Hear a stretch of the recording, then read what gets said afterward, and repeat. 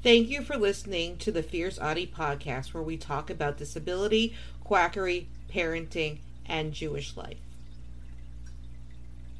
Sunday, April 26, 2020. Autism, COVID-19, and misinformation.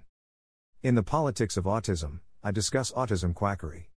One particularly dangerous cure involves bleach. Lately, the quacks hawking a bleach solution have rebranded it as a cure for coronavirus. Some autism parents are fighting back. Melissa Eaton, Ann Borden King, Emma Dalmine and Amanda Seigler write at the New York Times. Greater than for the past 5 years, as concerned parents of autistic kids, we've been documenting, following and reporting the bleach cures movement. The Genesis 2 Church and Carrie Rivera, among others, have been selling products like chlorine dioxide, marketed as Miracle Mineral Solution, or MMS, stating that the substances will cure autism, acne, cancer, diabetes, COVID-19 and so much more.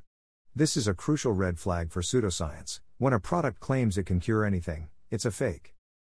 Greater than for monitoring these groups, we've watched as the marketing of the biomedical cure industry has become increasingly linked with the distrust of social institutions in general. Much of it is based around the autism vaccine myth, first made popular by Andrew Wakefield and later perpetuated by Jenny McCarthy, Robert Kennedy Jr. and others. Greater than President Trump himself has lent support to the autism vaccine myth, tweeting in March 2014. Greater than the belief that there is a link between vaccines and autism has been disproved by many studies, but some parents still decline to vaccinate their children.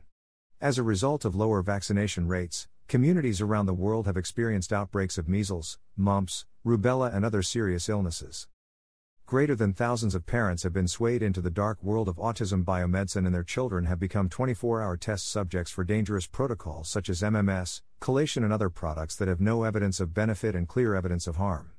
We think of the case of Abubakar Tariq Nadama, who died following a chelation for autism treatment. Greater than think about the message this sends to children with autism. To know your parents want to cure your neurological differences to the extent that they would feed you bleach multiple times a day is devastating. Source: http://www.autismpolicyblog.com/2020/04/autism COVID-19 and misinformation.html.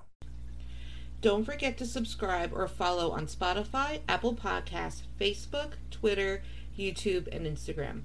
Keep on speaking your truth and never let your flame burn out. Thank you for listening.